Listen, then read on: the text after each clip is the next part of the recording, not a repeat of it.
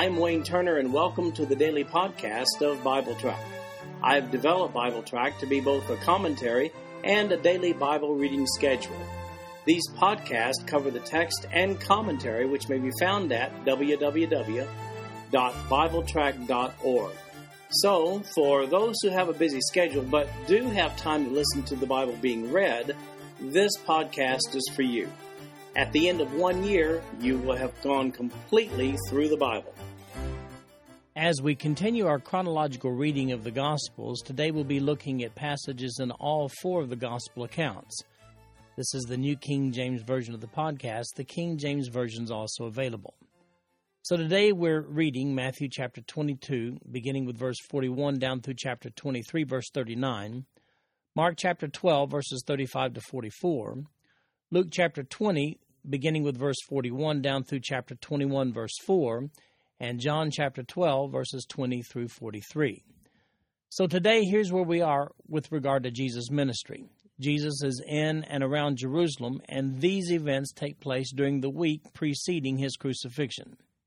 We'll begin by reading Matthew chapter 22, verses 41 through 46, Mark chapter 12, verses 35 to 37, and Luke chapter 20, verses 41 through 44.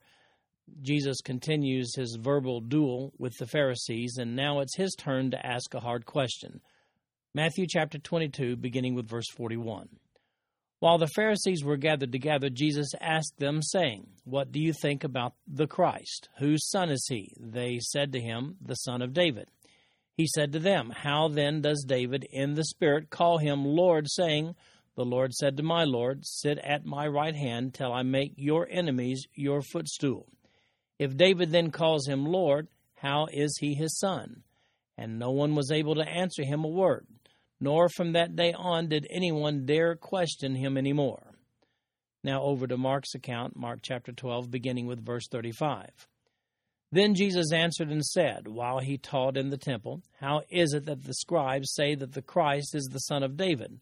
For David himself said by the Holy Spirit, 'The Lord said to my Lord, sit at my right hand till I make your enemies your footstool.' Therefore David himself calls him Lord. How is he then his son?" And the common people heard him gladly. Now Luke's account, beginning in Luke chapter 20, verse 41. And he said to them, "How can they say that the Christ is the son of David? Now David himself said in the book of Psalms, 'The Lord said to my Lord, sit at my right hand till I make your enemies your footstool.' Therefore David calls him Lord. How is he then his son?"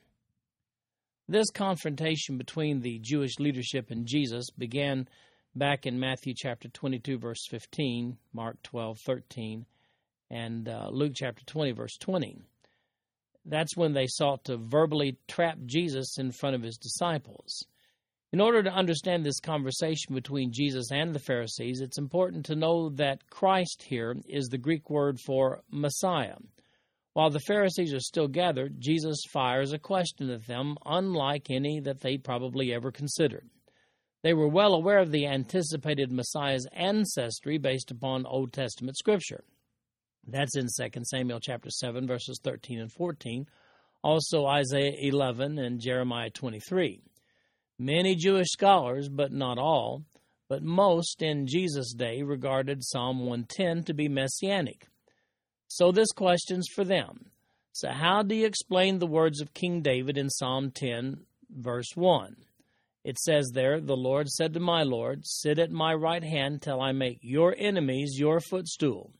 Jesus then asked them in Matthew 22:45, if David then calls him Lord, how is he his son?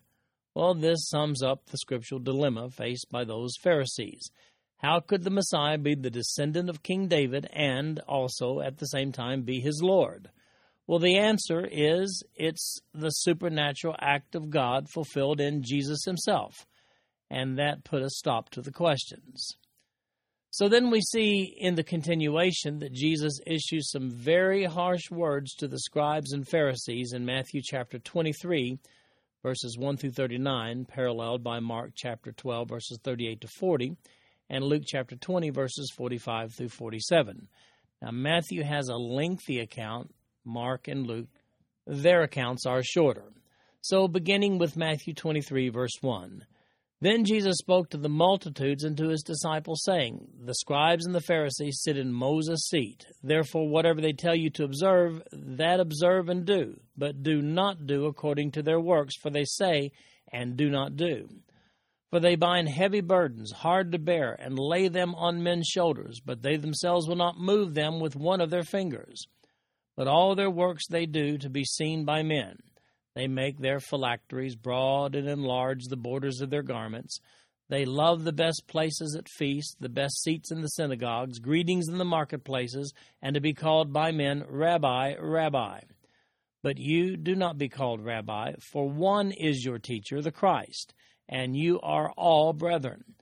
Do not call anyone on earth your father, for one is your Father, he who is in heaven. And do not be called teachers, for one is your teacher, the Christ. But he who is greatest among you shall be your servant, and whoever exalts himself will be humbled, and he who humbles himself will be exalted. But woe to you, scribes and Pharisees, hypocrites! For you shut up the kingdom of heaven against men. For you neither go in yourselves, nor do you allow those who are entering to go in. Woe to you, scribes and Pharisees, hypocrites! For you devour widows' houses, and for a pretense make long prayers. Therefore you will receive greater condemnation. Woe to you, scribes and Pharisees, hypocrites! For you travel land and sea to win one proselyte, and when he is won, you make him twice as much a son of hell as yourselves. Woe to you, blind guides, who say, Whoever swears by this temple, it is nothing, but whoever swears by the gold of the temple, he is obliged to perform it. Fools and blind! For which is greater, the gold or the temple that sanctifies the gold? And whoever swears by the altar, it is nothing, but whoever swears by the gift that is on it, he is obliged to perform it.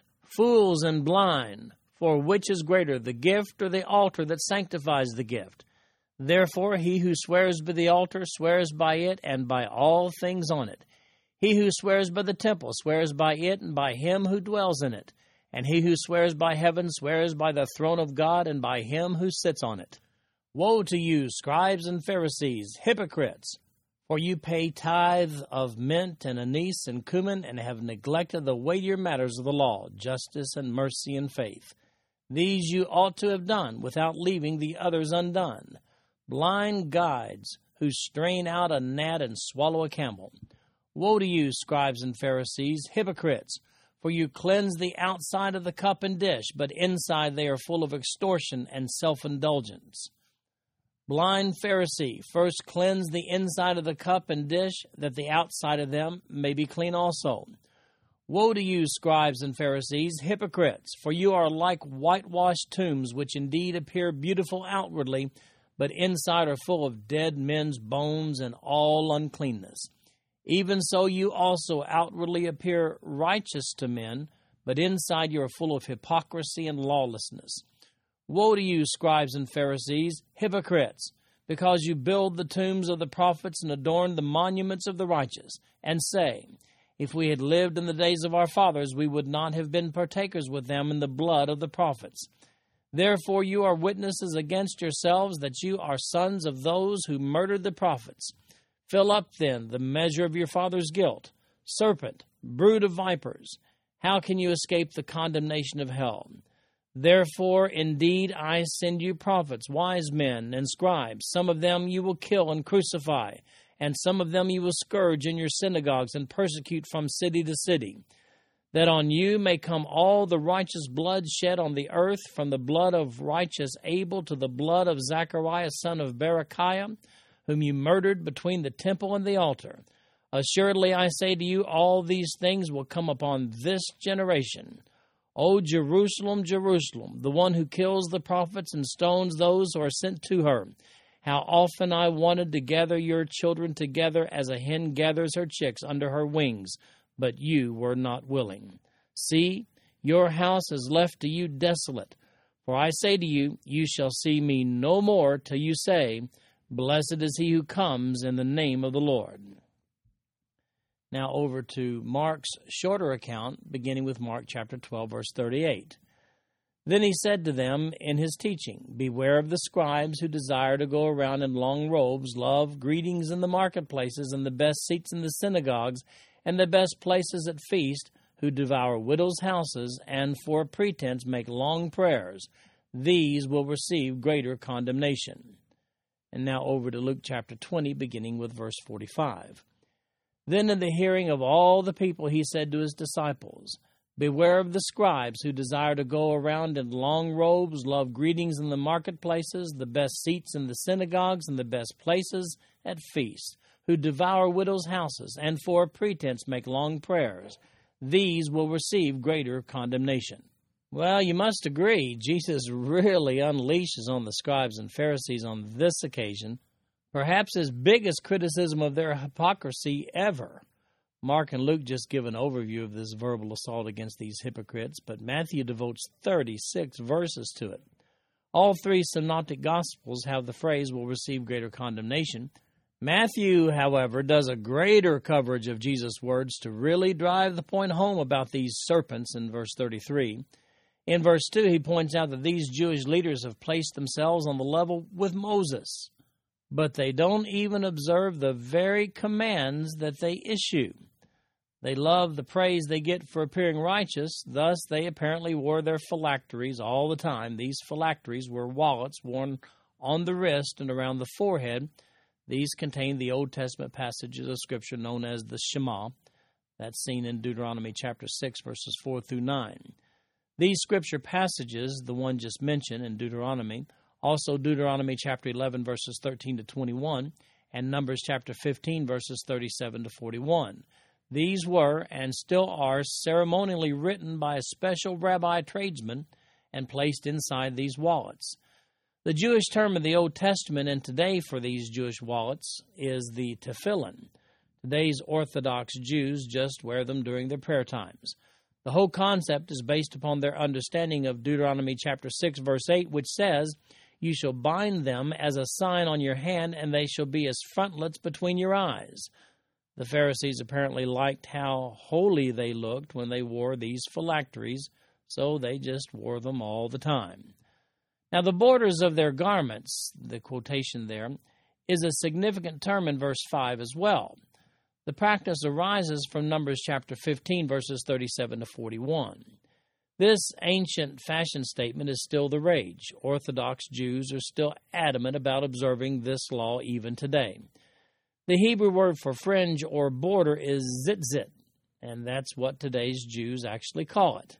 As a matter of fact, this law is particularly significant in light of the two occasions where the people just wanted to touch the zitzit of Jesus' garment. That's in Matthew chapter 9, verse 20, and again in Matthew chapter 14, verse 36. This fringe from the garment was considered very sacred. After all, it was decreed by God himself to be worn.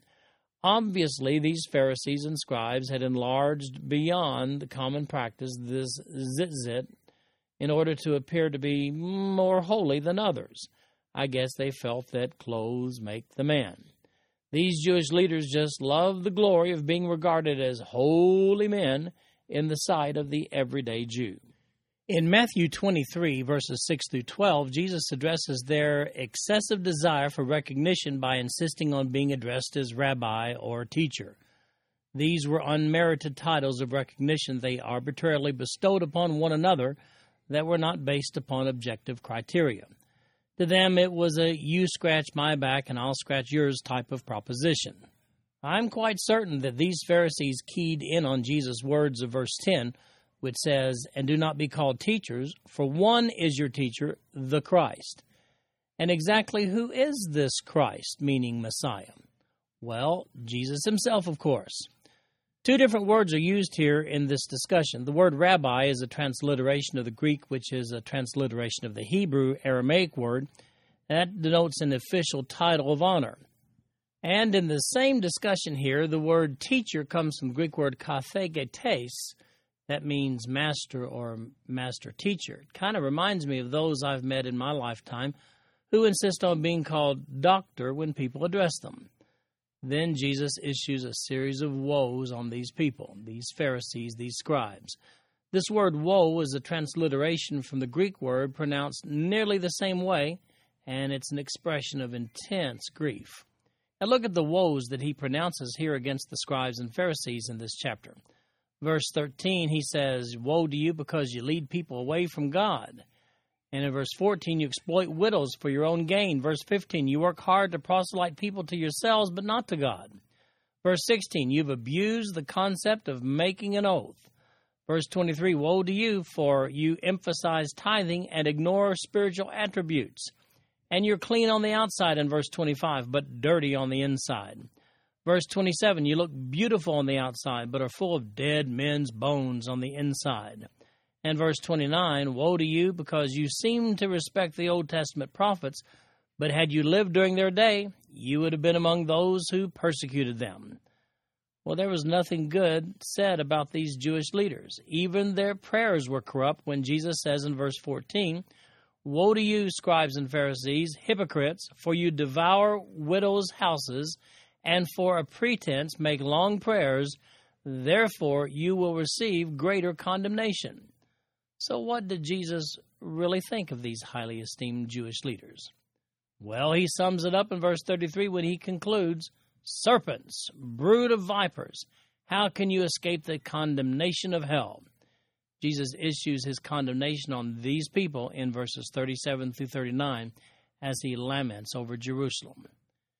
Now, don't think for a moment that these Pharisees were good men simply because their faith seemed to exceed that of the Sadducees. Jesus literally pronounces them as worthy of hell in this passage. Jesus mentions a couple of murders in the Old Testament, the first one being Abel, and the last one recorded in Chronicles is Zacharias. He references the death of Abel at the hand of Cain in Genesis chapter 4, with Zacharias, or Zechariah, who was slain by Judah's king Joash back in 2 Kings chapter 12 and 2 Chronicles 24. In other words, Jesus covers the Old Testament period when righteous people were slain by wicked people. This is not the first time Jesus made this point. He had done so earlier in Luke chapter 11, verses 47 through 50. And what exactly is the point Jesus is making here? Well, it's introduced in verse 30. It says, and say, if we had lived in the days of our fathers, we would not have been partakers with them in the blood of the prophets. In other words, Jesus goes on to emphasize in verses 31 through 38 that these Pharisees are exactly the kind of wicked men that persecuted and killed the prophets of old.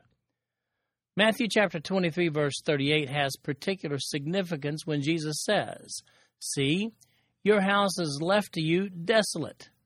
Jesus pulls together two prophetic passages of Scripture to make his point here. The first is drawn from Jeremiah chapter 22, verse 5, which says, but if you will not hear these words, I swear by myself, says the Lord, that this house shall become a desolation.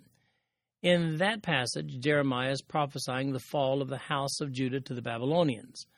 That fall was finalized with the fall of Jerusalem in 586 B.C. For that time, through Jesus' day, Israel had been subservient to other nations. Since that time, they had been looking for a Messiah, and that leads us to verse 39. Matthew 23:39 has particular significance when Jesus says, for I say to you, you shall see me no more till you say, blessed is he who comes in the name of the Lord. That's a quotation from Psalm 118:26. That verse specifically says, blessed is he who comes in the name of the Lord. We have blessed you from the house of the Lord. Now, the phrase name of the Lord in that passage is the special name for the God of the Jews, Jehovah, also known as Yahweh. After the resurrection of Jesus, the authentication of Jesus as the Messiah will be complete. Jesus is Jehovah. Incidentally, Jesus again quotes from Jeremiah chapter 22, verse 5, and Psalm 118:26 in Luke chapter 13, verse 35. Then Mark and Luke record Jesus commenting on the widow's mite in Mark chapter 12, verses 41 through 44, and Luke chapter 21, verses 1 through 4. First, Mark 12, beginning with verse 41.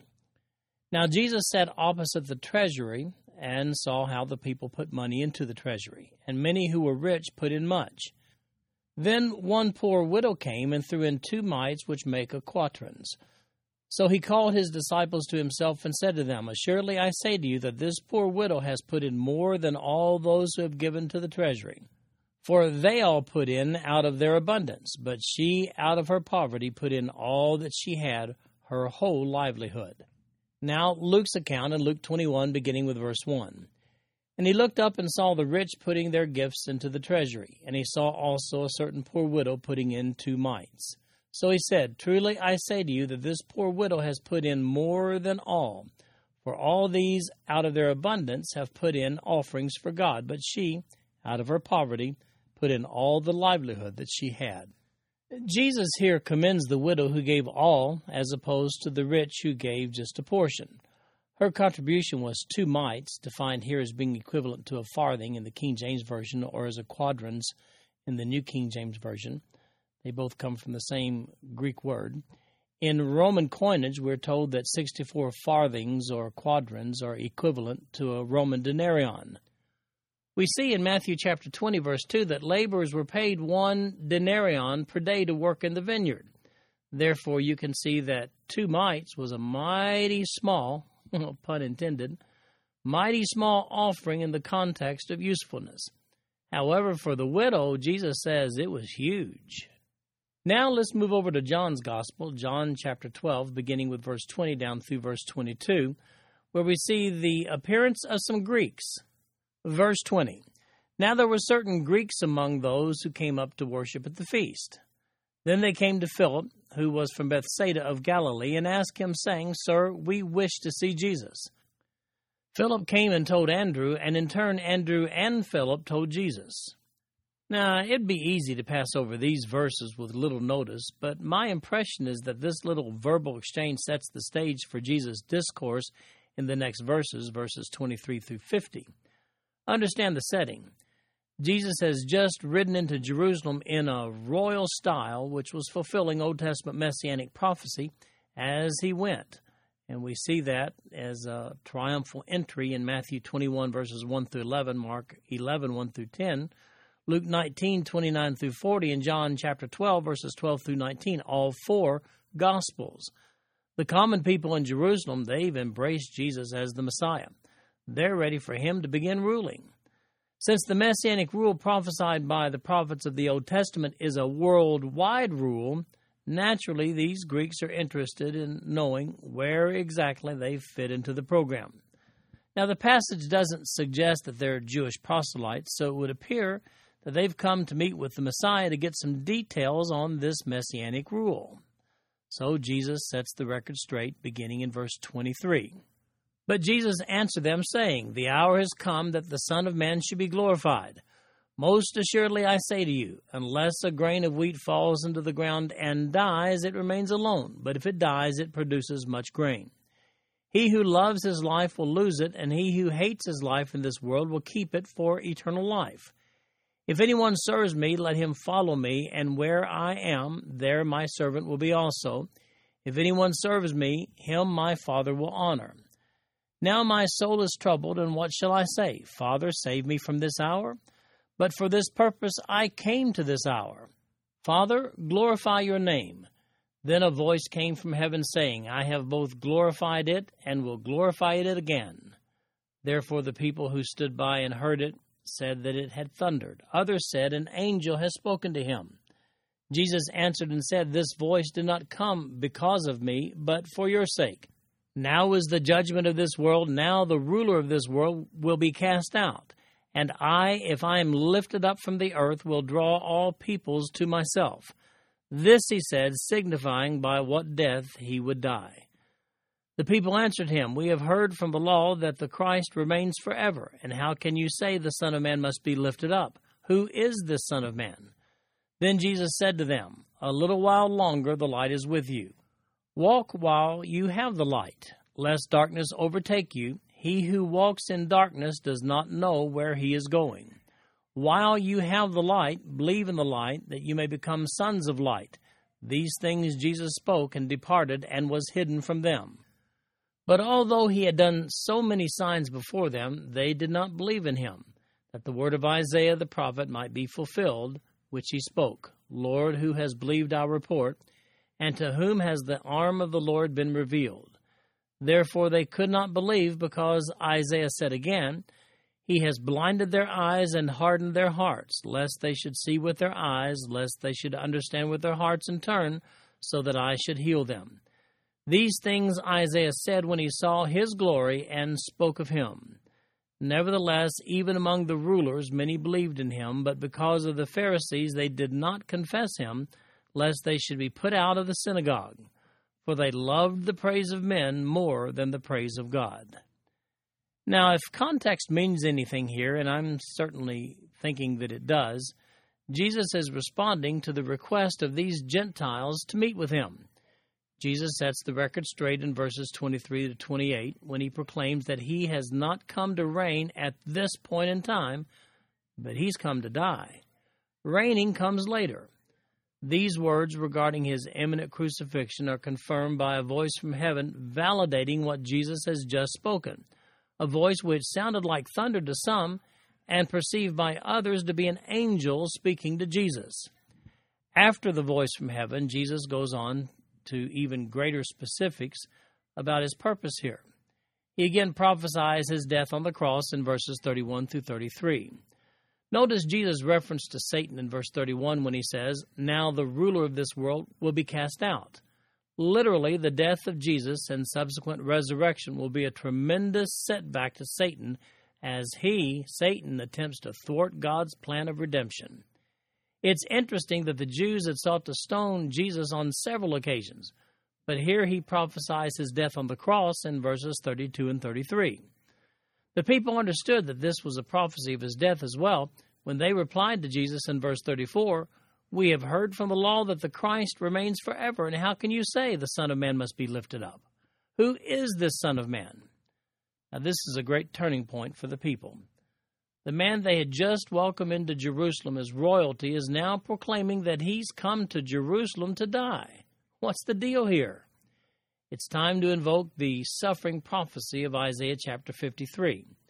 And Isaiah chapter 53:1 is quoted here in verse 38. The remainder of Isaiah 53 prophesies the suffering of the Messiah prior to his rule over the earth.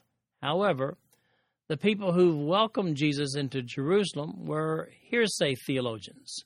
Most of them only knew what they'd been told by the well-studied in their synagogues. So then, what about the well-studied people? Well, in verses 39 to 41, John alludes to another of Isaiah's prophecies, which is Isaiah chapter 6, verses 9 through 13. Isaiah's audience had hearts that were hardened by sin, and so did this audience of Jesus. Verse 42 is very telling regarding these people when it says, "Nevertheless, even among the rulers many believed in him, but because of the Pharisees they did not confess him, lest they should be put out of the synagogue." So the stage is set for the crucifixion. The Jewish leaders apparently understood the fulfillment of Old Testament prophecy in the necessary crucifixion of the Messiah, but their own selfish interests kept them from believing on Jesus. The common people here did not seem to have information regarding the course of the Messiah, that he must suffer first. This session continues in chapter 12, verses 44 through 50, and we'll look at those verses in 4 days. Jesus is very clear in verse 48 in that passage when he says, "He who rejects me and does not receive my words as that which judges him, the word that I have spoken will judge him in the last day." And as I said, we'll look at those verses in 4 days. This concludes our podcast for today. I'm Wayne Turner, and if you'd like to read along with our commentary online, go to www.bibletrack.org. Thank you for listening in today. The background music for these podcasts is an original composition written by the music director of Fayette Bible Church, Paul Walther.